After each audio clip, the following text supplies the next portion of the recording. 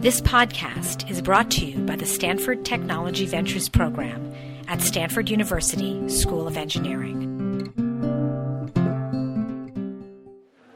Thank you all for coming on time this evening. We're very lucky tonight to have Joel Peterson at my right as our guest speaker, and he and I are going to have a conversation. I'm going to practice a lot of active listening, maybe pepper him with a few questions. You've all read Joel's bio online, and that probably took you 10 minutes. Joel has done so much. He looks very young, but he's accomplished much in his life. He and I have run into each other a number of times. The thing that got us most recently acquainted is his oldest, Clint is your oldest? Oldest son. His oldest son took my class, and I ran into him at a conference, and he said, my son is making us read this book, the whole family, and he's given us all copies of this book, and he's really caught up in this thing, and what are you teaching him? And so we had some fun with that. Joel started his career, he actually graduated from the other business school on the other coast, Harvard, and he finished there in 1973, was it? Joined the Trammell Crow Corporation and had sort of a successful and meteoric rise to the top and was the managing partner by the time he was, 38? He was something like that. 38, managing partner of the largest real estate development company in the world. So hugely successful career.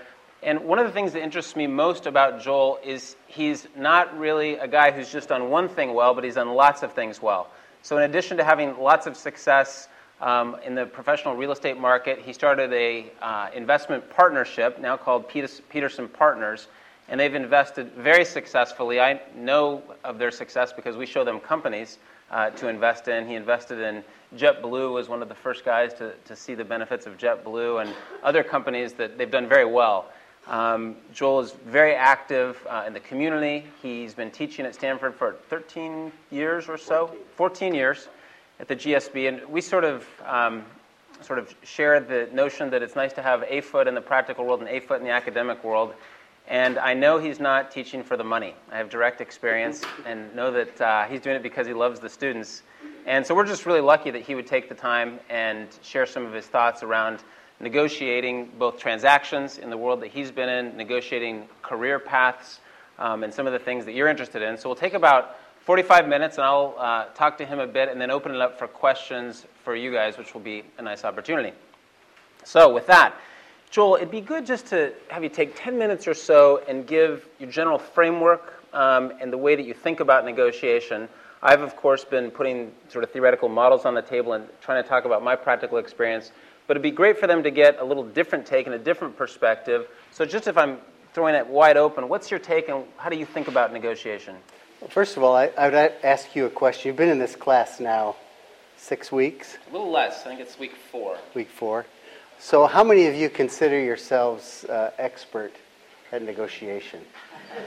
Come on, guys. Come on, here's your chance. You need to get all the way to the end of the course before you feel that way? No hands? They're afraid that you're going to call on them, I think. Yeah, and they've got their name tags up, too, so I could do that. And half their grade is participation. Okay. Well, I would say, not knowing really any of you, I know a couple of you from the business school, but that you're all expert negotiators already. Before you entered this class, you have gotten to this point in your life through negotiations. And so that's kind of an answer to the question. Is I think of negotiation as sort of how we navigate our way through life. It's a series of conversations we have. You wouldn't be in at Stanford today without a series of negotiations, whether they're formal, written with the school, whether they were getting recommendation letters, whether they were getting your parents to provide you with whatever you needed to prepare to get. But you have been negotiating from the time you started talking and before. So I think that's one thing to think about. If you really think about negotiation as the whole series of conversations and trade-offs that you've made in your life to get where you are. And you have been very successful negotiators at this stage of your life. I put on the board here a couple of things that I'd like you to think about where you land on these continua. First one is, are you a win-lose negotiator or a win-win negotiator? And people fall all along that continuum. That some people think that negotiating, the other guy has to lose for them to win, that it's a zero-sum game. And so every discussion, and you'll see people in just interpersonal discussions, in family discussions. And wherever they're negotiating, they have to win and somebody has to lose. So where do you fall on that continuum?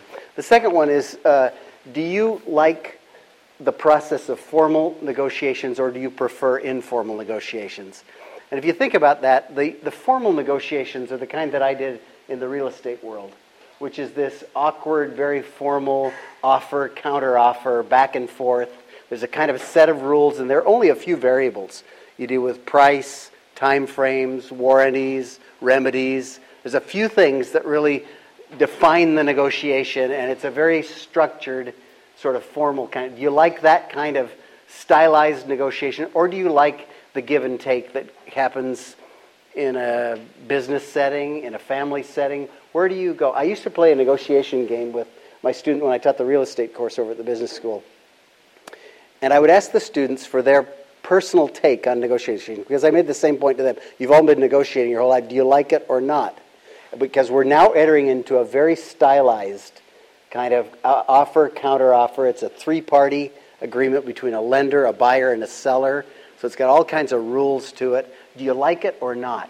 And a lot of people came back and they said, I hate this negotiation. I hate it. It makes me angry, makes me nervous. And then I would ask them, do you like buying a car?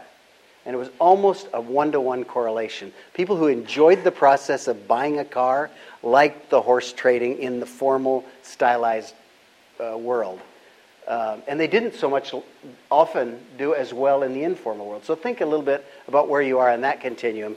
And then the final one is negotiating with insiders and outsiders. Stan mentioned to me a little earlier that he wants to talk a little bit about what is it like to negotiate inside a family or inside a partnership or to negotiate your career with people or whatever. And how is that different from coming to a contractual negotiation? And what are you more comfortable with? Because I would submit to you that you'll spend your whole life probably at a bunch of different places on these continua.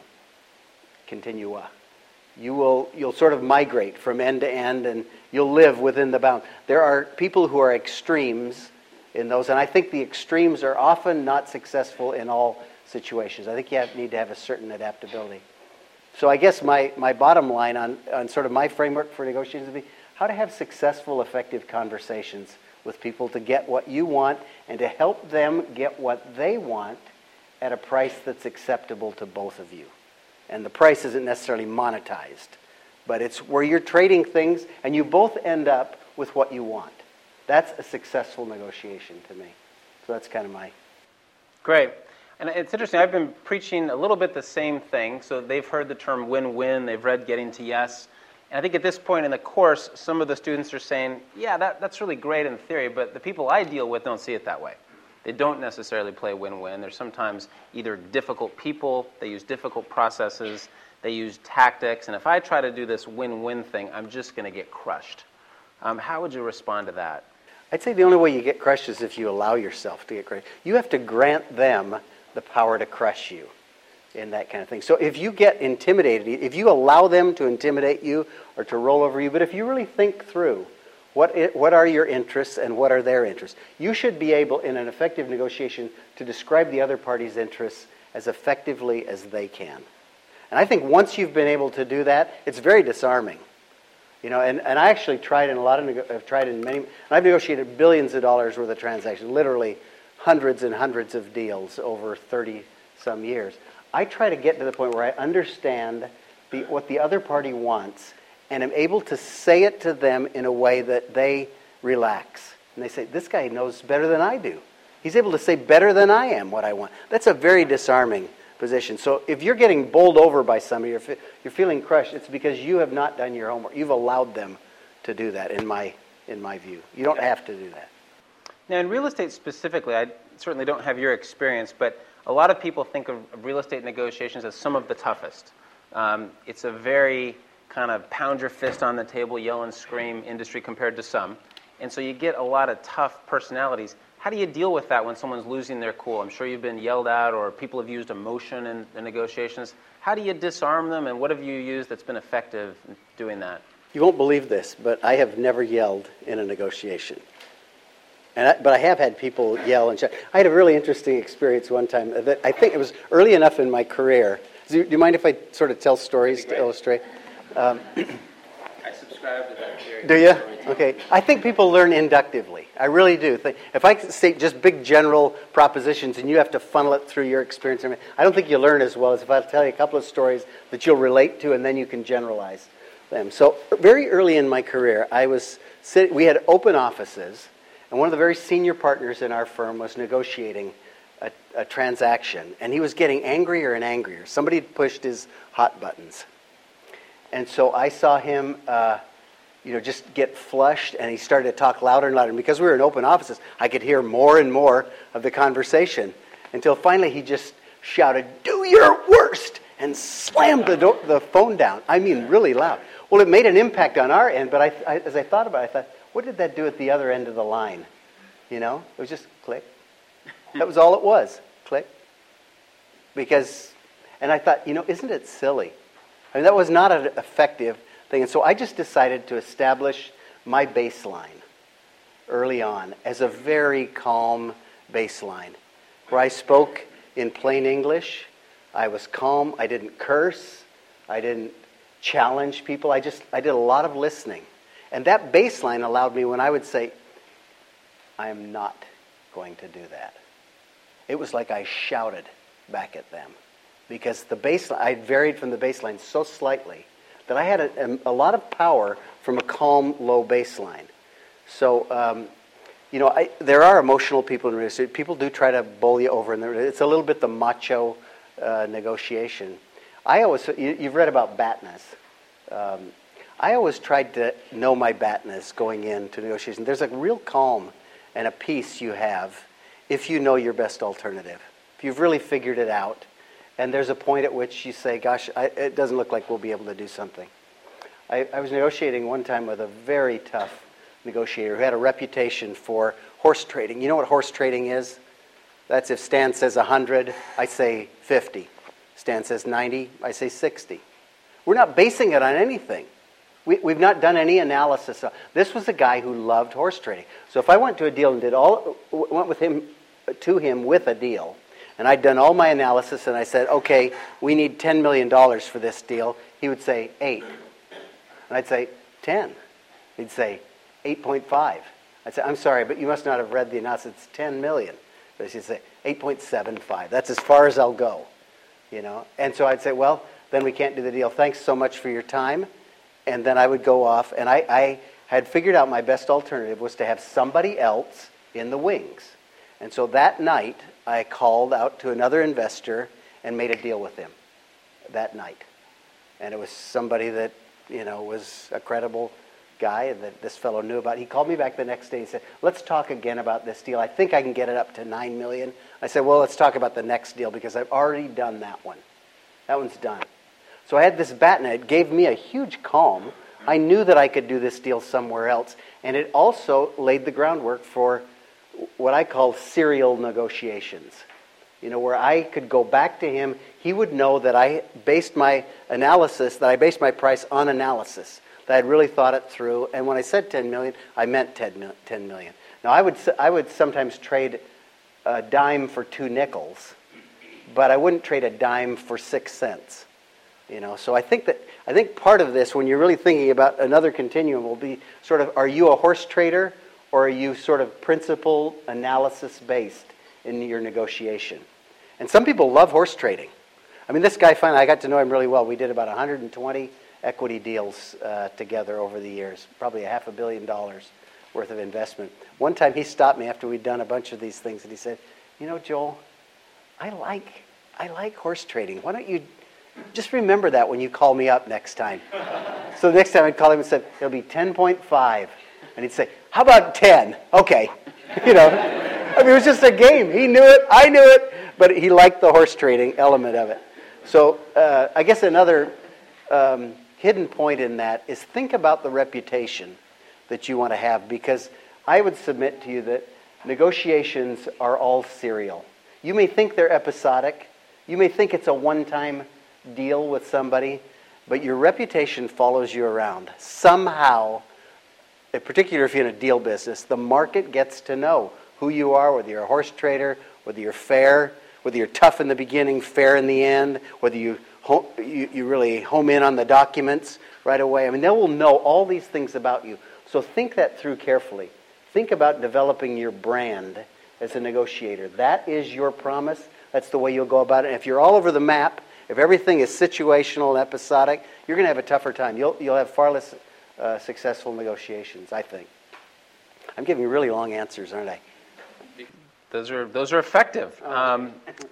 It leads us nicely into a discussion that we've been having in the class around trust. You know, you're advocating that relationship is important, your reputation is important.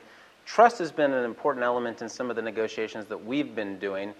Give us a little bit your take on how you build either a trustworthy relationship with a party or how you deal in an environment where there really isn't trust. Yeah, if there isn't, let's start with where there isn't trust. Because I think a lot of commercial transactions are really the counterfeit of trust. It's kind of a phony trust in that it's sort of mutual mistrust is really what it is. And that's why you document things carefully. So if you're dealing in this world of mutual mistrust, I think it's good to just sort of recognize that and make sure you do document things. I think you can migrate that to, over time, to a series of trust relationships. And that's really how I believe you'll want to live your life, not only your personal life, but really your commercial life. Whatever you do, I think trust is the lubricant for successful business transactions. It's the lubricant for managing a career. It's the lubricant for relationships up, down, and east-west. You know, if you can build trust, there's power in trust. And I apologize to the business school students who've heard me say this, but I think trust is a function of three things that you want to really think about. One is character. You know, it's hard to trust somebody who doesn't have high character. If you know they're kind of sleazy and they don't have values, they don't respect their values or your values, it's really hard to trust them. But if you just stop there with trusting based on their character, you'll run into trouble. And I always ask people who trusts their mother. Anybody in here trust their mother? A couple people. Would you trust her to fly you to New York in a 747, Jay? Why not? Yeah, I mean, there's a lot of limitations on the trust. You know, so it's people with high character that we trust because of their character, but we don't trust their competence. And that's just as important. If they're not competent to do the task we're trusting them to do, that's a foolish, naive trust. It will get you in trouble. It will disappoint you. There'll be either a breach of contract or there'll be some kind of a dispute that will arise over that. Well, what if she has a pilot's license and very high character? What if she's not licensed to fly out of the airport or to land in the airport? You can't do it again. So there's this third element, which is power. She has to be empowered. So if somebody isn't empowered, I like to say that, you know, my lawyer is my business partner, and he's a very high character guy. Stan knows him, Jordan Clements. He's a very competent guy. But if I go to him and I say, Jordan, I really want you to keep me from having to pay capital gains taxes this year. I want you to do that. I trust you to do that. I'm trusting you. You're a high character, high competence guy.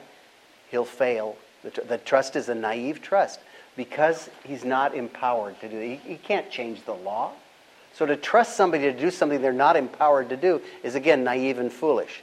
So I think if you'll think about trust in this very hard-edged way, that it's got to have all three of those things present for you to really be able to trust somebody, and then you, to be trusted, have to live in a way that has high character, high competence, and empowered.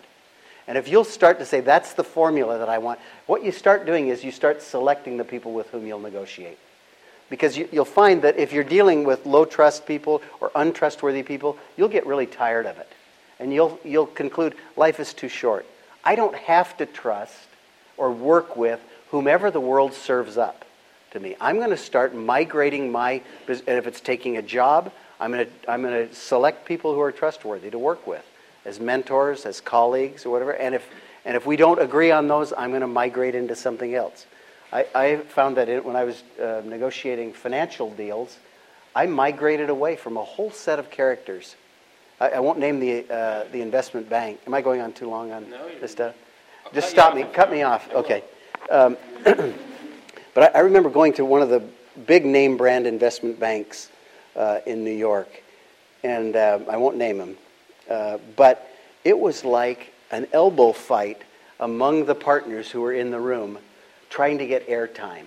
And there were people with whom we'd done a lot of business, and I could tell after a while that they had no idea why I was there. We probably talked for 45 minutes, at the end of which they had all fought for airtime, trying to show off to me, and I walked out without placing the order. And I decided, these are not people that I can really trust, because they don't listen to me. They don't know what I want. There's not a trust relationship built up there. So I moved our entire book of business away from this bank to another bank because of that. So what you'll find is as you move through organizations, you will move to where you are trusted and where you can trust others. Otherwise, if you're always having to refer to legal agreements, I think you have you've made your life shallower, and you've made litigation more likely.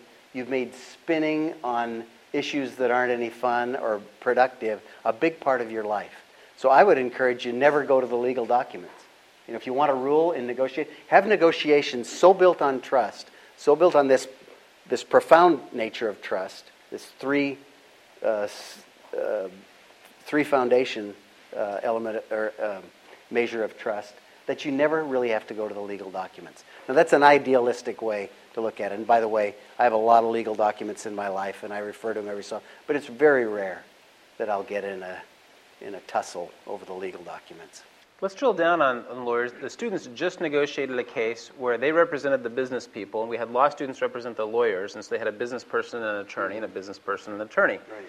And so we've talked a little bit in class about negotiating with attorneys, negotiating against attorneys, selecting an attorney. You and I have had that conversation. I'd love to get your perspective on, A, how you choose an attorney, because these guys are going to hire a number of different attorneys throughout their career. So what criteria do you think about? And then what have you learned throughout your career about working with attorneys that would be useful for them to hear?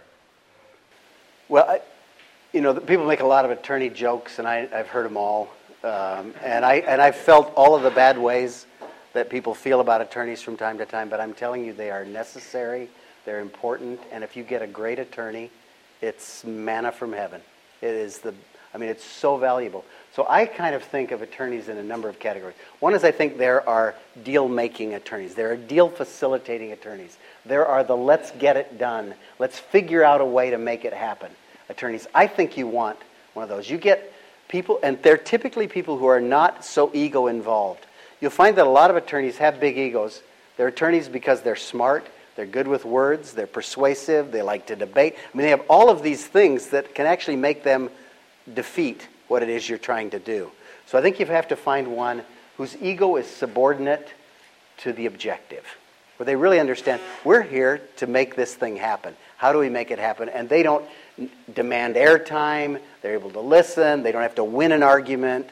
You get a lot of fighting with lawyers where they try to win in the documents. They redline the document, they send it back and forth and fight in the documents. I don't let lawyers do that. I sit in the room with lawyers, typically where there are lawyers on both sides, and talk through what it is we're trying to achieve and see if we can't hammer out a framework. And then it's their job to document the framework. There's a term that I don't like and don't use, but it's kind of in the back of my mind, and that is that the attorney is the scrivener.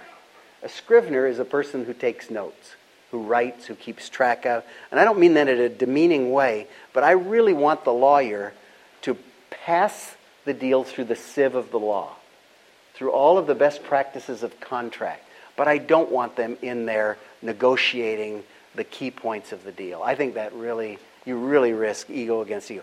I found, too, that since Stan asked the question about how do you choose attorneys, I think there's a right age and a right stage in an attorney's career where they are really great. I find that in the first 5 years of practicing law, they're like apprentices.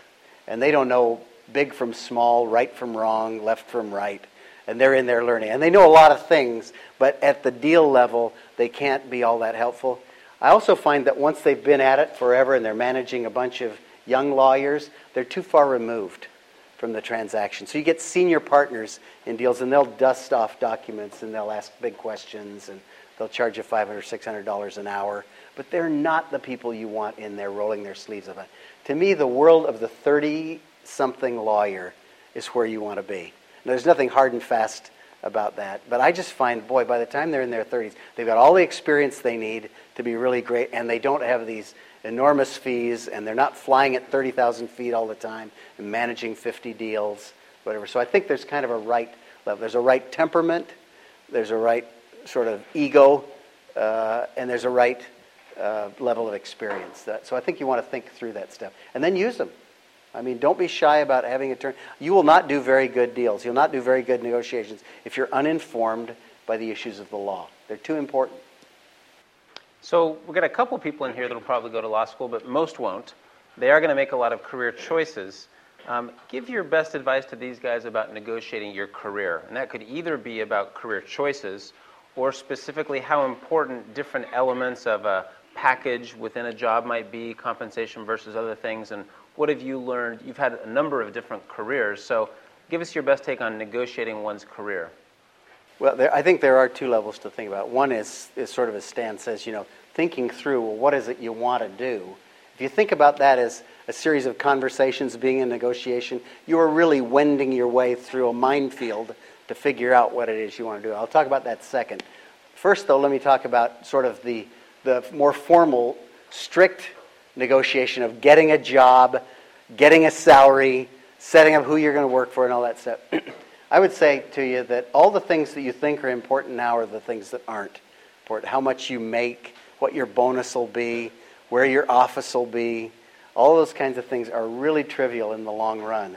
And a lot of people get hung up on them, and they want to negotiate the last $5,000 of their starting salary, which, by the way, I know when you're coming out of school and you've got debts, seems enormous.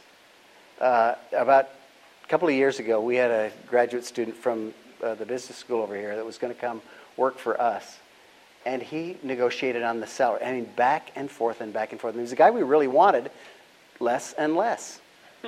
And by the time he was done, he was begging us for the job, and we were introducing him to our competitors because he kept negotiating on these small. And we thought, this is a huge signal.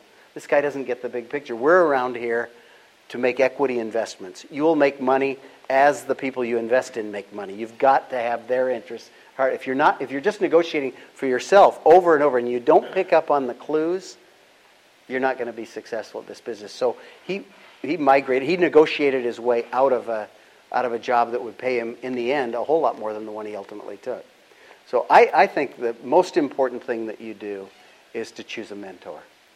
Somebody who will have your interests at heart, who will take you under their wing, who will introduce you to the industry, who will correct you when you're wrong, who will be willing to say, hey, Nate, that thing you did wasn't effective at that last meeting. Let's talk about it. That's the kindest thing people can do for you because there are no percentages in it. Nobody likes to go and tell you, hey, we need to talk about that. If you find somebody who's willing to have the tough conversations with you, care for you through that, you've found gold. You ought to be paying them. So if I'm thinking about negotiating a career, not just a job, and I'd think, if I were in your shoes, think about career, not job. Career is way more important and gratifying than the first job. The first job is just a step you'll take. I would say think about your mentor. Really think hard about that. And then negotiate the other items so they're satisfactory to whomever you're working with. They have to win. And it has to be a good deal for them. If you've negotiated something that they didn't really want to give you and they finally caved in that, you will pay for that. I don't know when or where or how, but I promise you it won't be a win in the end. So getting somebody to lose in that kind of a negotiation is not a win for you. It will ultimately translate into a loss for you. So I think it's in the category of conversation where you really want to make sure the other party is winning. I would say, just going back to my initial comment on negotiation, I actually used to look at deals as to how can I help the other party win? What is it they want? and how can I help them get there? And just make sure I price it at a way that works for me too. But I want to help them. If I can understand, I'll tell you another story here because it may relate to you. I was negotiating with a fellow by the name of Ned Speaker. I don't know if any of you in the real estate area know of Speaker Properties. They since became Equity Office Properties. Ned was my partner out here on the West Coast. It was about $1 billion worth of property that we owned together as partners. He decided to leave the Crow organization. And he called me one afternoon in my office in Dallas and said, the guy that you've assigned to this negotiation is going to end us up in the courts. And so you need to personally get out here if you want this thing to avoid the courts. So I flew out and started negotiating this $1 billion transaction with Ned. He wanted to agree on the value. He said, the first thing we need to do is let's agree on there were hundreds of properties all over California. He said, let's agree on the property values. It's kind of a logical place to start, don't you think? What do you start with? Well, let's start with value. Let's agree on the values. What did I say to him, you think? Because I'm a tough guy? Heck no. No, I said, let's not agree on the values of the properties. Because both of us can win if we don't agree on the value of the properties. Why don't you evaluate the properties as you would? I'll go and make a selection of properties, and you put whatever your number is on it, and I'll just select. I'll select things that I think are worth more than you do. You know the properties better than I do, but I will pick what I think is a win for me. And as he thought about it, he said, that really is a win. So we ended up doing this $1 billion negotiation in a couple of weeks. Without acrimony, he and I then went on and coached our girls' soccer team together. We've become good friends since that, which could have very easily tipped over into litigation because people had different rights on different things. If we'd agreed on the values, we would have been tussling over the last $1 million. It would have really mattered in that thing. And we just said, let's not agree on the values so we can both win. So that idea of both winning, letting the other party have their victory, I think is a really important thing to think about if you want enduring agreements. Now, I can't remember, you and I have talked a lot over the years about negotiation stories. I'm remembering one, and sort of correct my memory, but it might have been him or another partner you had, where you had some difficulties with that partner, and you had a barbecue at their house, and there was an accident with one of your children, and I thought that was an illustrative story, if you'd want to share that. Well, that was actually Ned Speaker. When I came out here, we were actually moving out to the West Coast, and we went to a barbecue, and I had my son, who's now a sophomore at Stanford, was 3 years old at the time. And we were barbecuing, whatever, on his barbecue in his backyard. And it was a very nice way to say, let's remember we're partners. Let's remember we trust each other. We like each other. We're going to go into this high-stakes negotiation tomorrow morning. But let's remember this about each other before we do this. So we're there. Our wives are talking. And all of a sudden, we hear this blood-curdling scream. And this little 3-year-old boy has been attacked by Ned's dog. And he's bitten into his cheek, and there is blood everywhere. And so we're both feeling terrible about this. But I think we decided that the most important thing is to get this little boy to the hospital. So we drive him over to Stanford Hospital. Ned calls a plastic surgeon. He knows it's, I think, a 4th of July weekend. He calls in all the chits he can get, brings this plastic surgeon, and the guy works till 2 or 3 in the morning on this little boy to put his face back together. And we go back and show up the next morning. I call our in-house attorney in Dallas and tell her what has happened. And she says, you've got a $2 million lawsuit. You have at least a $2 million lawsuit. And you get a leg up in the negotiation. Once you do that, you've got a real leg up in these. I mean, she saw it as maybe a nice little personal win for me, but it was a real leg up in the business negotiation. And I thought about it against these principles that I've just described to you about what makes for enduring agreements, what makes for high trust, how do you really get things done. And I thought, that's not the way we're going to get this done. So I never brought it. I never mentioned it, never brought it up. I even paid the hospital fees, which I could have easily. In fact, he asked me, he said, why don't you send me the doctor's fees? And I said, no, I'll cover it. Probably ought to send them to him now. So that's a nice transition into talking about how there you're kind of in a business/personal relationship, and sometimes there are overlaps. A question that people often ask me is, do you negotiate differently in the workplace from social life, from home, from civic engagements, and can you negotiate differently, or do you have one style? No, I think like your conversations that you have. Do you have one style of conversation? No. When you're sucking up to Stan, you're really nice and everything. When, I know you don't do that, but I'm waiting for that to happen. So far, hadn't happened. You need to wear a tie in class. They'll respect you a little more. I figured you weren't going to wear a tie. I wanted you to feel. I was really just seeking to make you feel comfortable because I feel like you'd be casual. No, not me. No, you really do. It's like your style of conversations that you have in your life. They really vary all over the board. I say that I really strive for win-win. With family members, I do a lot of win-lose. Where I lose, they win. And I'm winning something else when I do that. In fact, I printed up tonight. If I can read you this. This is an exchange of emails that I had with an 11-year-old daughter. So this is a couple years ago. She's 14 now. And I'll read you both set of emails, and you can see the approach to this. You'll see in this that she's a pretty clever negotiator. She's already learned. I hope it's hanging around me, but you'll see a lot of negotiation from this little 11-year-old. And you'll see what I do in my response. And I think you'll see this is a negotiation. This is clearly a negotiation, but it's clearly one where I'm willing to lose. So here it is. Dear Dad, did you hear that I'm getting a rat? Won't that be cool? The pet store lady said that you can train rats to fetch stuff and stay. I wanted to get mice because they're cuter and they don't have a disgusting tail, but mice just run away and they never become your friends. Rats will sleep on you. And I'm sure, Dad, you'll become great friends with my rats. I'm thinking of naming them Ritzy and Scraps. See how she's getting hooked into this? Won't that be cute? And you can even see them when they are tiny babies. Take deep breaths if you're getting nervous. I will pay for them and the cage with my very own money. All you and Mom have to do is buy the food, which really doesn't cost much. I have already done everything else. I think I'm ready. It's okay. I can take care of them. I've proven that I can take care of animals. I even sweep up the cat's barf.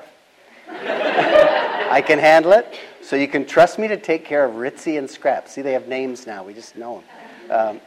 I hope you are doing well there at Stanford. I'm doing well here. Same normal things, practicing soccer, whining to Mom about getting rats. Just so you know, she already said yes. I'm sure she's sick of all the same conversations. Can I get a rat, Mom? Please, I'll do my practicing. That's my secret in life. Promise to do my practicing. Love, Elise. So can you see all the little things thrown in there to negotiate her way? I mean, it's already approved. The board has already approved this thing. I'm just getting your little check mark by it. I'll take care of it. It won't cost you much. I mean, she's really laying out the thing so it's win for me. So here's the sensitive dad response to this thing. Now, do you think I wanted her to get a rat? I mean, are you nuts? Dear Elise, are you nuts?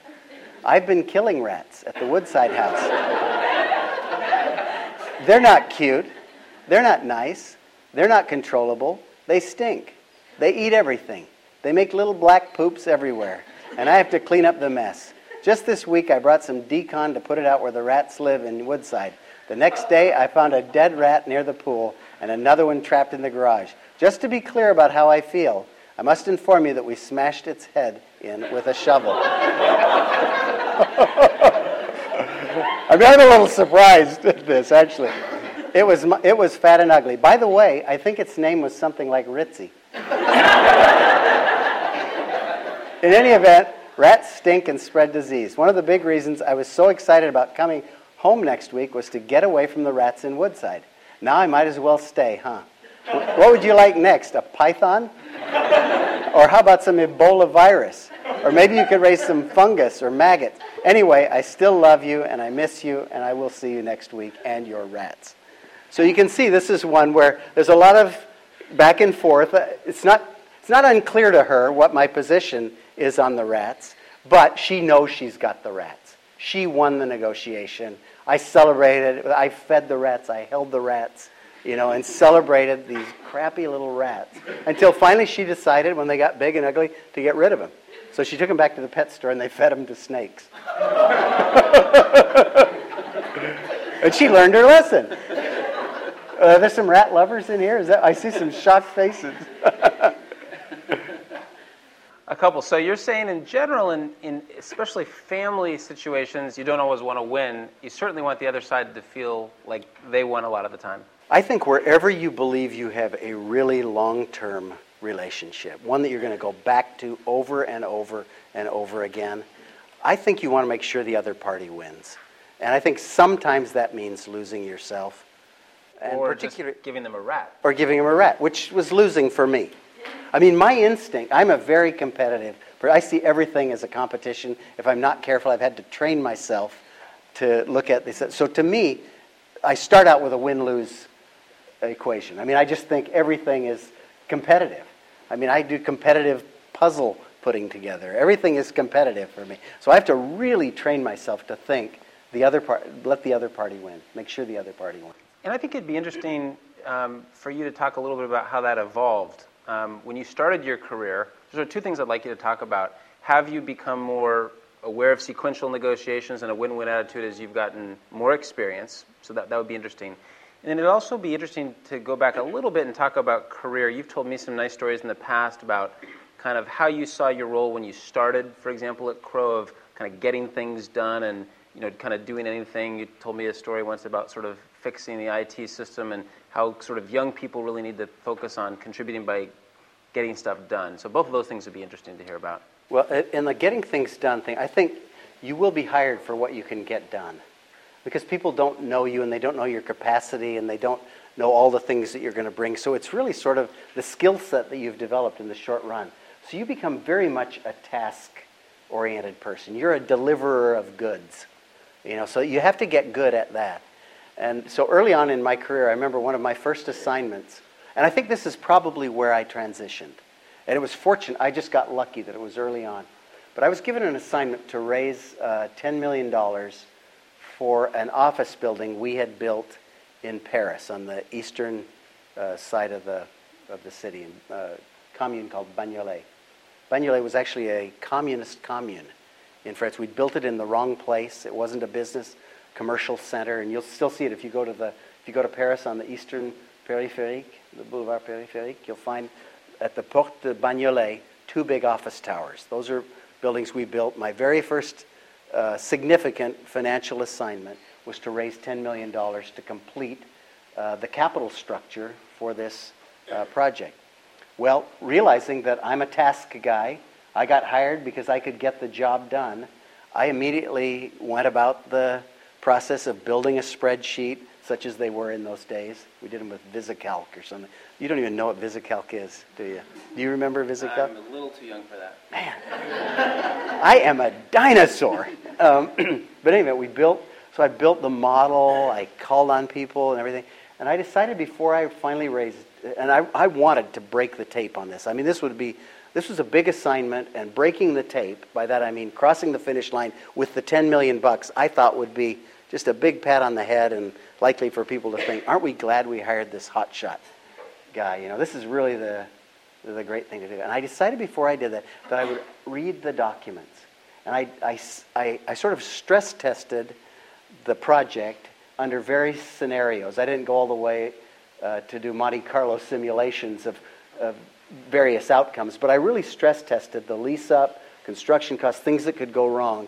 And I found that we had a problem. That $10 million wouldn't be enough, that it would likely be $30 million. And that might not be enough. And that this project was in the wrong place. And I uncovered one thing after another. And as I read the documents in French, I poured through these documents in French, I discovered that we were on the bottom, this won't mean anything to you maybe, unless you've studied finance, but we were on the bottom side of a guarantee, rather than the top side of a guarantee. So we didn't have liability until we flipped to the top side of the guarantee when certain things happened. In the meantime, we were primed in the liability structure of this deal by ICI Pension Fund, a big chemical company in England, and National Westminster Bank, deep-pocketed people. And so I realized we didn't have any exposure at this stage. If we got the project up to being fully leased, however, we stepped into the liability situation. So I went back to the partners who were giving me this assignment, and I said, guys, we shouldn't raise this $10 million. We should not do this. We ought to go talk to these folks and give them back the project. Tell them that we're going to have to raise it. We're going to make the thing more complicated. We'll still lease it up for you, but take us out of the ownership, which is in effect what we did. And so by not completing the task, by figuring that the task was something else, because I really started to think about it, I said, you know what do my partners really want? Is they want success. They've asked me to raise $10 million, but why? They asked me to raise $10 million because they think that will lead to success. If I can better define what success will be and do that, then I will really be more trusted. I'll be more likely to get more of these kinds of assignments. And that's indeed what happened. And so think, I guess, behind what people are asking you to do, what's their real objective? Now, there was another part to that question. The other part was just how over time, and this could be either in your business career, your personal life, I bet your kids would say something like, I used to read one of your kids' journals about negotiation, so I got a little bit of insight on this. But I'm guessing that, like most people, you've evolved in how you negotiate things, and you've said, look, I'm really competitive, and I know you as a pretty competitive person, but you're also saying win-win, and for a lot of truly competitive people, those work against each other, and that's a tough juxtaposition. So how have you transitioned, either in your personal life or your professional life, in terms of how you measure success in negotiations? Well, I wish I could say that I've always kind of known this. I think I have deep down inside, I've always known it, but my instincts and my competitive juices would take over every time. And I remember a couple of things. I remember playing basketball with my kids. These are little kids. They're like 12 or 13 years old out there shooting the ball, and I'd stuff them, and they played horse with me one time, and one of the kids beat me, and I remember throwing the ball over the fence. How ridiculous is that? I'm a grown man with all this business, and I'm mad at these 12-year-olds for beating me. Of course, they were taunting. They were enjoying it a little too much. But I also remember playing Scrabble with my wife. In France, we had a bunch of extra time because I could tell you a long story about sort of how it came about. But I remember in the evenings, I would come back from this construction project. We didn't really have anything to do, so we'd sit and play Scrabble. And we got really competitive in this Scrabble game. And so I thought I had beaten her in this game. And she, how you have everybody plays Scrabble. Scrabble's not too. People still play Scrabble? Yeah. Well, how you have letters left over, and you try to place those last letters, and they don't count against you. She had an R left over, and she put it on the word delve. So it was delver, one who delves. I said, there's no way that's a word, And she said, yeah, it's a word. I'm sure you can turn anything like that into a noun. I said, So I made us go to the, how you kind of break the tie by going to the dictionary? I went to the dictionary, and I remember just about, doing one of these victory dances because delver was not in the dictionary, Well, she remembered this. We moved back to the States, and about 3 or 4 years later, we got one of these Oxford dictionaries, one of these big puppies. So I'm sitting there eating one night. She opens up the Oxford dictionary. There it is, delver. So she won 5 years later, Well, I think that spirit kind of was a part of my early life. I didn't differentiate. I liked winning whatever was in front of me. It was there to win. That's kind of what you learn in school. And by the way, you all have that disease big time because you've been batting very high batting averages in your life. You're not used to getting things wrong. You wouldn't be here if you didn't have very high batting averages. But I always tell my students, you get into the Baseball Hall of Fame if you hit 300. And I think in business, if you don't have some failures, if you don't have some things where you don't hit it out of the park, you're not trying hard enough. So you really ought to expect them and relax a little bit around them and make sure others win. So it took me a while to learn it. It really did take me a while.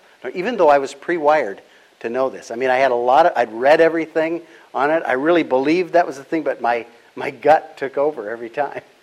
So the kind of gap between theory and action is sort of tough. Been pretty real. Very for you. Real. Very real, very tough.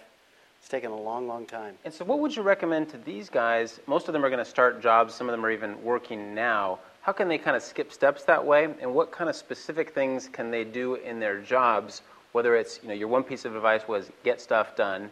But what can they do so they don't have to wait till 5 years later to see who won in Scrabble?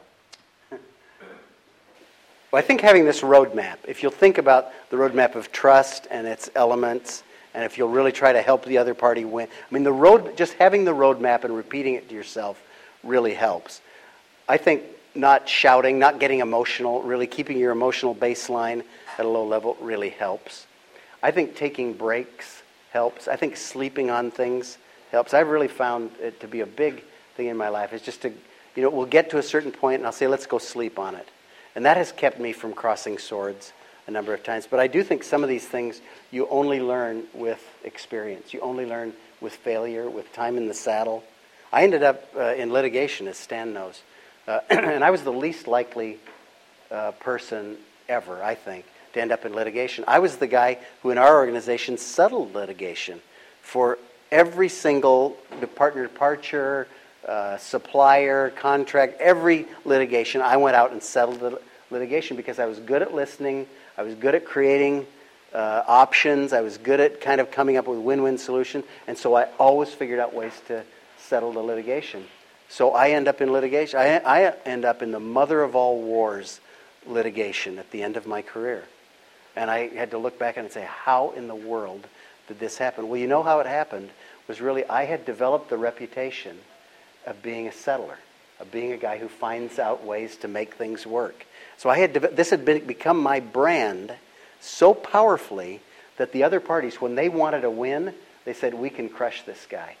He'll settle. He'll give in the end. And so they didn't really believe that I would stand up and fight him. And so that was a terrible lesson from having learned all these good things. Yep. It's how do you then say, there are principles upon which I stand and I will not move from this and you need to take me seriously on that. I did a bad job of that. And I don't do that anymore.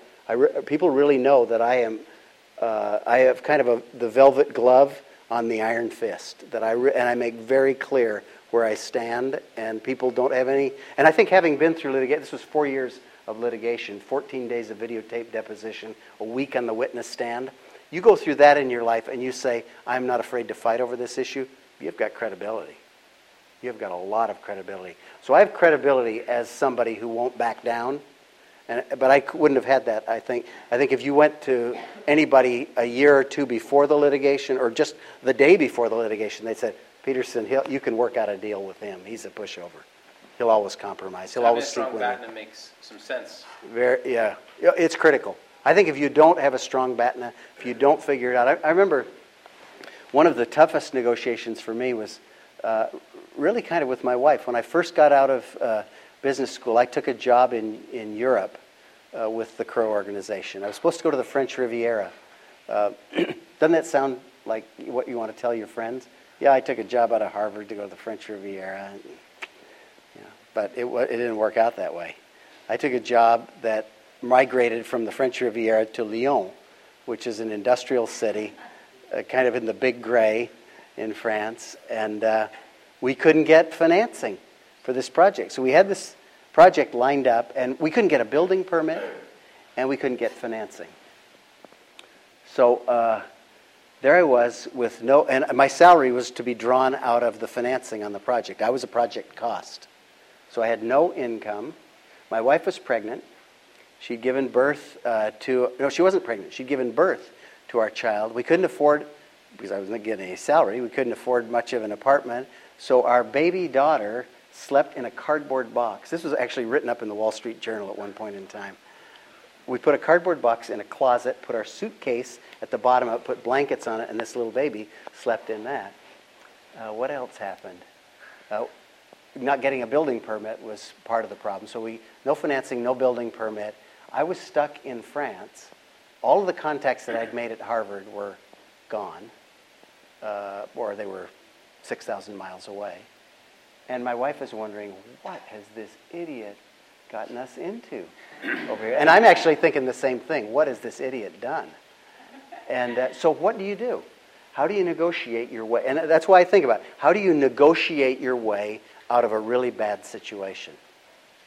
And so what I did was I had received a job offer from McKinsey, but McKinsey was thousands of miles away now and many, many months ago. So I took the train the TGV or whatever it's called, up to Paris and cold called McKinsey and talked to them about that and got a job offer out of McKinsey. Now, it was a job offer I didn't really want because I think it was to work for the Libyan government out of Paris, fly back and forth to North Africa. But it was a job offer, and it was an acceptable one. So I had a BATNA. And then I decided, rather than go to Crow and kind of threaten quitting or tell him I got this job offer, just go to them and describe the situation and ask them for advice. So I just said, here I am. I've got all these debts from school. I haven't received a paycheck in 3 months. We're stymied on the building permit. And they liked so much the way I handled it that they made things right with me. And long story short, within a year, I was treasurer of the company. Within 2 years, I was chief financial officer. And, it really, because I had a good BATNA, because I'd thought it through, because I wasn't emotional, I negotiated myself into a better place from really an abysmal spot. Stuck in Lyon with no money. And your baby in a cardboard box in a closet. It was a terrible spot. So having that BATNA, though, was the starting point to getting my way out of it, to negotiate. And I use the word negotiation there because I want you to think really broadly about this idea. You are going to be negotiating for the rest of your lives. It is part and parcel of getting through life. So really get effective at it. Great. Those are great comments. Lots of other things we could talk about, but the students are probably itching to get into the conversation. I don't see anyone sleeping yet. It's because you've been talking instead of me. So let's open it up for the next half hour, 45 minutes, to just any questions you have for Joel that relate to either things you've said or other things that you're curious about of relating to negotiation. And I will repeat, since we're on video, the questions so that they're picked up on the tape. You very much characterize yourself as competitive, particularly early in your career. And we talked a little bit about how that changed, but the question is that different now, and what's the interplay between those two things? I think I'm every bit as competitive now. It's funny, I'm in a different industry. I teach over at the business school, but I want to be the best. I really want to be the best possible teacher at the business school. I want to do the very best deals that are done. Last year we got the award, the runner-up award for the best deal done in private equity. Well, that hacked me off. I wanted the award for the best deal done. So, I still have this engine that runs at very high RPMs when it comes to competitiveness. I just have a much easier way about dealing with it. I think people matter so much. I spoke at the business school last week, and I told people that my three biggest conclusions, the three biggest surprises for me came down to action trumps words, people trump things, action, word, people, things, and were you guys there? Do you remember the third one? I'm blocking it. I can't believe you don't remember. But it was a big surprise for me because you come out and you're very good. Wholes trump parts because you're very good at analysis, doing the breaking apart and analyzing things. Really, when it gets all said and done, it's going to be how you synthesize, how you put things back together. It's going to be, your actions are going to be more important than your words. You're good with words now. You spend your whole life with words. You're writing, you're doing all that kind of stuff. In the end, when you're running a business or whatever, it's the actions you take. And I'll tell you a quick story on that if we have time, where I learned that particular lesson. And then people trump things. And you're good at, all you have is things now. You have a few relationships, but as you go on in life, you develop these really deep interpersonal relationships where you care so much about people. In fact, when you have children, I can tell you, you put them ahead of you. You'd give your life for your kids, and you do, every day. So those three switches come with time and experience. Even though I tell you that now, and you may buy into that now, it'll be time before you really know what I mean by that. But those were all really changes in me. So I rewired, kind of reprioritized my life around those three big surprises. So you've got this self-described baseline of calmness. You've also talked about yourself competitively. What's the internal mechanism for how you reconcile that? I guess I run it through this idea of what's effective. And, I don't let my emotions generally, I don't let them get away from me. Now, it's all relative. I think. I mean, if a kid beats you in basketball, that's worth losing it over, I think. I'm kidding. So there are some things where you probably do, but it's funny. To me, it is the times that I've sort of lost it have been really trivial, silly things. I mean, they've not made any sense. Big stuff. You know, people used to say about me, a bomb can go off next to him, blow off his left leg, and he'll stand there and just keep talking. And you know, for some reason, I figured out that was way more effective. And because I wanted to win, because I wanted to be effective, I wanted to deliver the goods, I figured this is really a good thing to know. And I guess just watching people, you know, lose it, I always thought that was so silly, just laughable almost. And I often would kind of laugh at them, you know, kid them, which didn't always work that well. If you ever try to approach somebody when they're really mad and laugh at them. Especially if it's your wife in Scrabble. Yeah, exactly. No, I think it is very true. Just repeating quickly. Let me see if I can summarize your comment, Kevin. You're really into Settlers of Catan, or you used to be. You play this with your friends, all different kinds of people, especially Asian friends and white friends, and you find a difference. That the Asian people that you specifically play with are more relationship focused, where some of the Caucasians are more competitive. Joel, what's your take? Did I get that right, Kevin?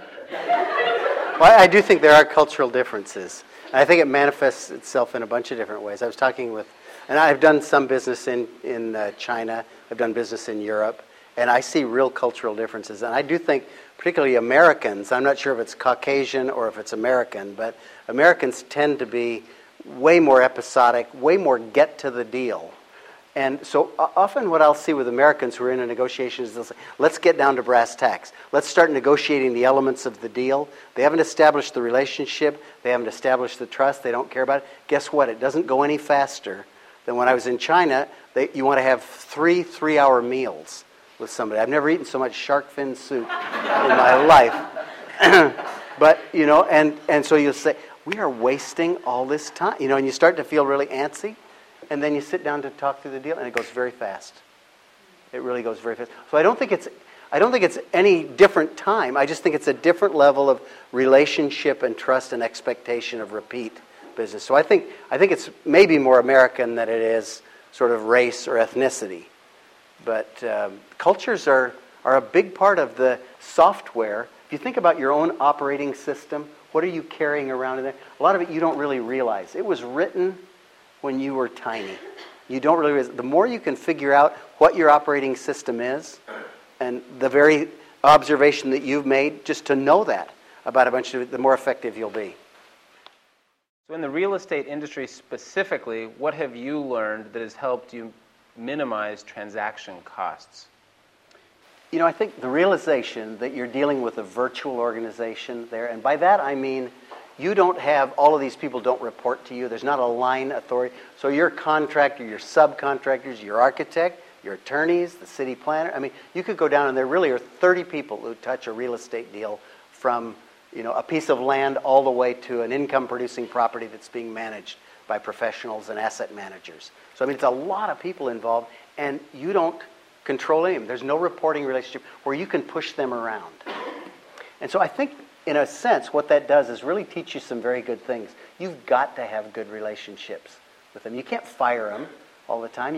And if you do a good job, they're going to be repeat businesses. So I think people in real estate, and real estate it's an interesting business because, you know, real estate contracts aren't valid unless they're in writing.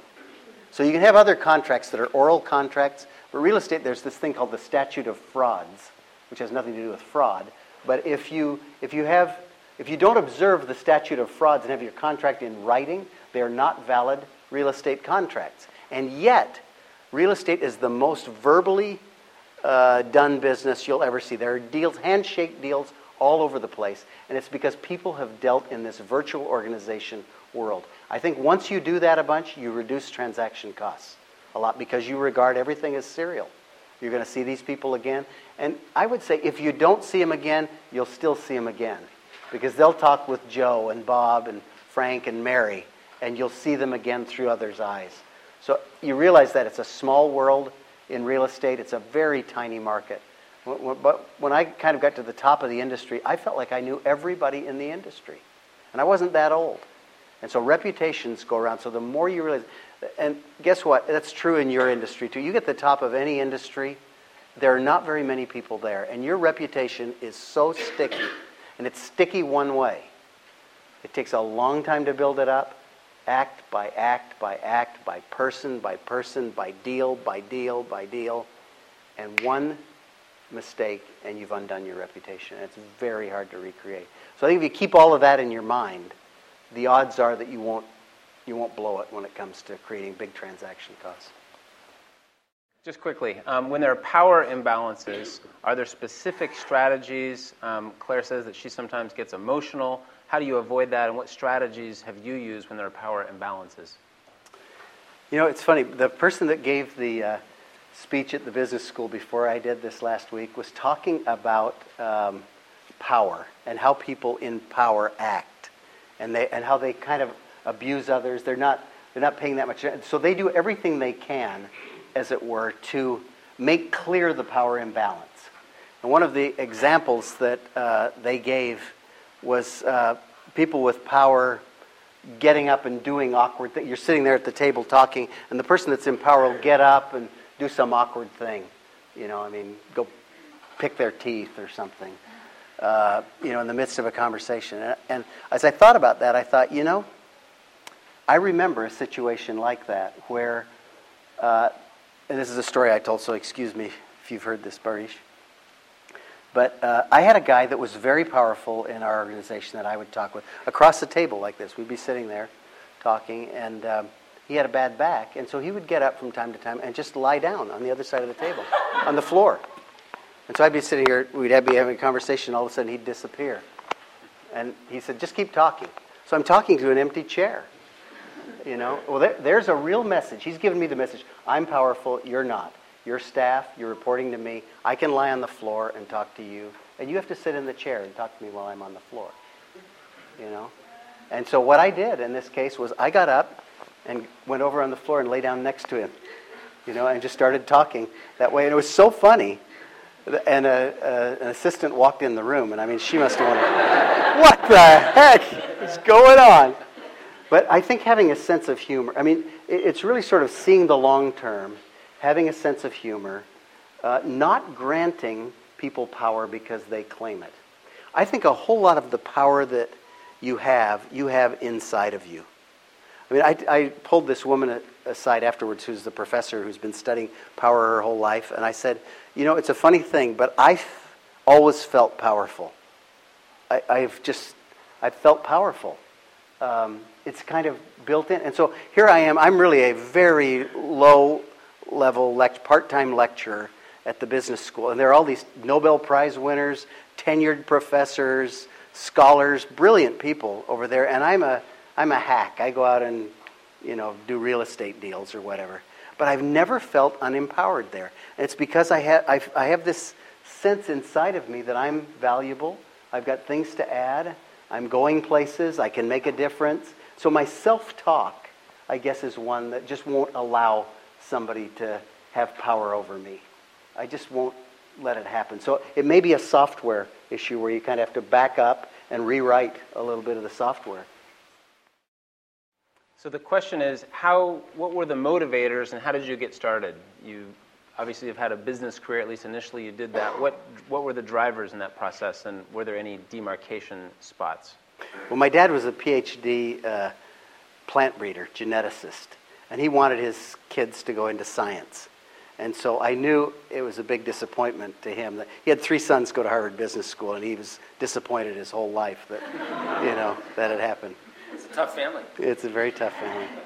So I did, when I was 11 years old, I planted a vegetable garden in our backyard plot and grew vegetables, and then went around the neighborhood and sold vegetables. And I made $14 that summer, which, a long time ago, $14 is like $1,400 today. And we found a letter to my grandmother a number of years later, which said, Dear Grandma, I had a great summer this summer. I sold vegetables and made $14, and my younger brother Ted helped me, and I paid him a nickel. Now that should have been the clue. Somebody should have said to me, "You have a future in business." Tell the story, just let me interject here. I don't remember if it was Ted or one of your other brothers, but just to get a sense of how competitive this family is, when Ted tried out for baseball and didn't make it, what was his response? This is Tom. This is my youngest brother, who tried out for Little League Baseball, got cut from the team, and so he went around to all of the stores in town and got sponsors to generate a new league.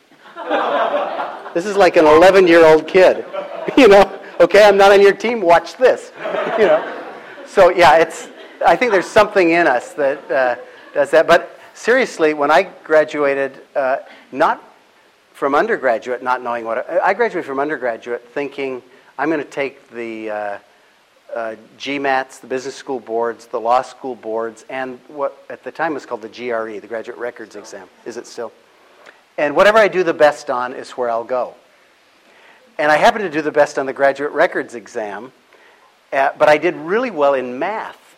In fact, I did so well I did higher in math than a guy that got into the PhD program at MIT in math, and I had not taken any math. So I figured there's something wrong with this test. I mean, it's one of those things where, some statistic will say, if you guess a bunch of times, so I was way out, 3 standard deviations away from where I should have been.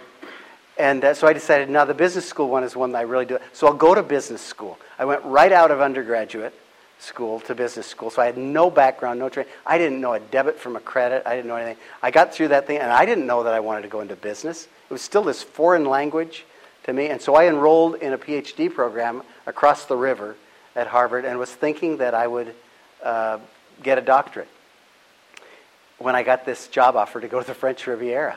I thought, that is too cool to pass up. And so I got into business by complete accident. There was no strategy, there was no forethought, there was no planning. It was not insightful, it was just dumb luck. And I was surprised, really genuinely surprised that I liked it. And I was stunned that I was pretty good at a few things in it. It was just a shock to me. I was way more naive than any of you, way less prepared than any of you is for whatever it is you want to do. I was really naive. So there's hope. There's hope for anybody. Anybody who's feeling like I'm not sure what my next step is. If I could rewind my life, you could look at me, you'd say, oh my gosh, if that clown made it, I got an easy road to hoe. So on the mentor front, it sounds like a good idea, but how do you find the right mentor? I think there's a small element of it that is the thinking part. What would the characteristics be? What do I need? What does this person provide? I think that's a tiny part of it. You know when you've hit it off with somebody. I mean, every one of you knows within a couple of minutes of hitting it off. Has anybody read the book Blink? Malcolm Caldwell, I think his name is. Gladwell. He talks about this thin slicing and how we pick up. And I think one of the stories he tells in this book, at least he either told it in the book or he told it in a New York Times or a New Yorker magazine article. So have you told this story? This idea of they filmed the professors at Harvard to see who related well to who the students liked, and they did like a 10-minute segment of the teacher teaching, and then they did a segment with no sound and voted again, had another group of students voted, and then they did one that was like 20 seconds long with no sound and voted again, and the order of who the students liked came out the same. In other words, they were picking up nonverbal cues in their thin slicing of this experience. They picked up things that said, we relate to this guy or gal. We really like this person. We think we can learn. So there's something in that. So your gut, your instinct, when you go on a date, within a few minutes. I mean, I went on a blind date I probably shouldn't tell this. I went on a blind date one time with a woman, and I could tell within 5 minutes that this was going to be not only miserable for me, but miserable for her. And so I said, there's really probably no reason to spend the whole evening together. So I took her home after 5 minutes. My kids are appalled at that. But to me, it was just the logical thing to do because I knew. And so I think you really know. Mentors are obvious. So the whole Batten idea applies to even dating. Absolutely, everything. There was a great basketball game on that night, So I went home and watched the basketball game.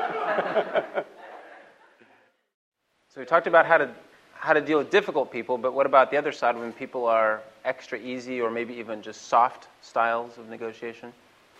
Are they effective? Because I think some very soft, easy people are really quite effective. Others can be taken advantage of. The ones you can take people that can be taken advantage of. Yeah, I think you really have to decide where you want to go on that. Some people think, that taking advantage of people is really how you win commercially. I think that's a reputational thing that will come back and get you. So I don't think you want to take advantage of somebody. I had the smartest guy that I ever negotiated with. I mean, really a very smart, tough businessman in New York who had done deals forever. He'd been a finance guy forever. Cut a deal with me.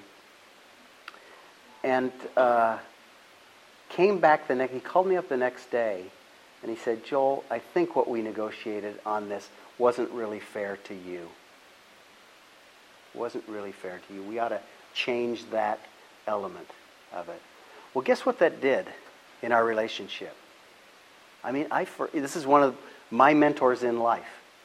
We've climbed Kilimanjaro together. We've done all kinds of... He is somebody that I would trust forever because he came to me having taken advantage of somebody who was really too soft on an issue. I didn't really understand the issue or I didn't push back or whatever. He took advantage. And he recognized it and he came back and changed the deal. And that was one of the more powerful statements. And I found myself starting to look out for him in deals. Or if something went wrong in the transaction, it was unexpected, I made it right with him. And so I think you have to draw the line where you have to draw the line. But my advice would be draw it at the line of fairness. Kind of do it where you would like to be treated. Do that to them, and that brand, your brand will follow you forever as being that kind of a person. So in family negotiations, how do you keep emotions out of it, or what do you do, and how do you manage emotions in family situations? Well, I think part of the issue is they know you well and you know them well, and you're right at the core of your emotional life. So you're most vulnerable there. So I think it's really, I think you've identified a really hard problem, and I like to get out in front of it. So, and actually this is the only thing I'm better at than my wife is in dealing with kids, but I am better at the teenage years because I am willing to sort of let them go and, where she still tries to be their mother and control them and everything. So I try to get way out in front of that, allowing them their dignity. And I tell them a lot that I love them. And I hug my kids a lot. And I regard that as sort of putting a deposit in the account that later on, they're going to feel like, oh, rats, I can't be as angry at the old man because he's so nice to me and he loves me so much and he tells me all the time how he loves me. So I really believe in this idea when you don't have to, when you're not negotiating, when you don't have to make deposits, just keep piling them in, just help people out, be kind, tell them you love them, listen when you don't want to. And then there'll come the time when you do have to negotiate and you'll have a little bit of a cushion there. But otherwise, I think you've identified a really tough problem that I don't know the answer to. When dealing in different cultures, and you talked a little bit about that before, do you adjust your style based on their culture? I do at the superficial level. There are some niceties, there's some areas of etiquette, there's some seating arrangements, there's some where do we meet to negotiate. There's the style of the table, who you bring. All those things I think are trivial elements but important to people. And so I think you want to be sensitive to all of that kind of stuff. I don't change my framework. I don't change my values. I don't change that I'm trying to help them get what they want to do at a price that's reasonable for me. So my big map is exactly the same. And I'm really quite open. I tell people what it is I want to achieve. And I try to establish, if the issue is the price, I try to establish one early on that I think is fair. And it may be within a few percentage, but I try to set the price early on. I think it's often very difficult. If you let the other party set the price, it often is a kind of an anchoring move. And so I like to anchor the discussion around a price that I think is fair. Not a lowball one, So I don't change that kind of no matter what I'm in. Unless the other party tells me, like this one example, I said, I like to horse trade. I want to get some kind of a discount. Wink, wink. Why don't you knock the price up a little bit so I can get a discount? I'll play along with that.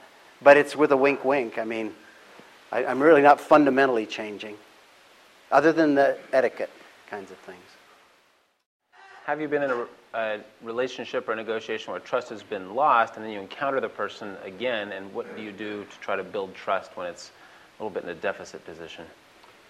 Well, I think you need to decide whether or not you want to build trust again. I think there are some relationships where there's such a betrayal of trust that you may both decide, why, with all the relationships you can have in the world, would we go back and try to do this really hard work of rebuilding trust? Because you have to start at a foundational level and build brick by brick over time. And it may not be worth it. Now, if it is worth it, then I think you have to start by saying, this is going to be tough work. We're going to have to go back and listen a lot to each other. Your question about have I ever been in one like that, the guy that I ended up in litigation with was an 18-year partner of mine. We had been the trustee for our children's trust. We had shared everything. We'd traveled the world together. We'd built this company together. I mean, we were in many ways best friends, brothers, whatever, and we ended up in litigation with each other. And I've had to decide, do I want to try to rebuild? Because I've had dinner with him a couple of times since then, and I've decided there is a level at which I want a relationship, but there's a level at which I really don't care to go again. And a lot of it is the nature of the breach.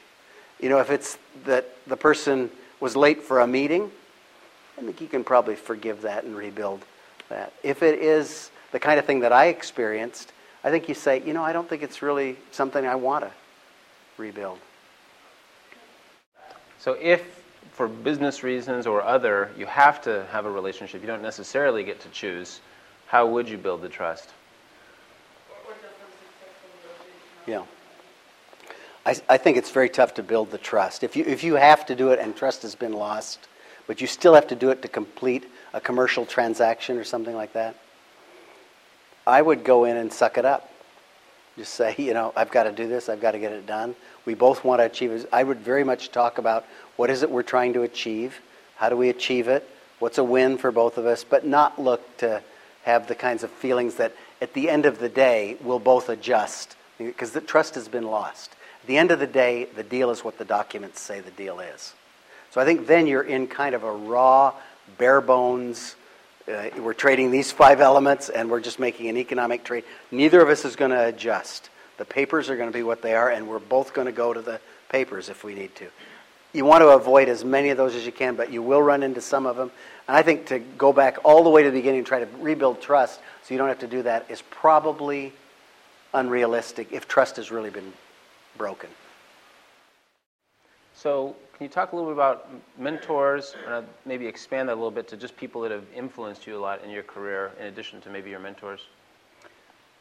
Yeah, I had mentors in the form of partners. So people taught me the real estate business, taught me the legal business, there was one particular guy, it's the same fellow who was the trustee of my children's trust that I ended up in litigation with, was a wonderful mentor. I mean, he taught me so much, took me under his wing, and it was a very deep learning relationship. I also had mentors that reported to me. So, and I think this is a really important thing to think about, is everybody has something to teach you.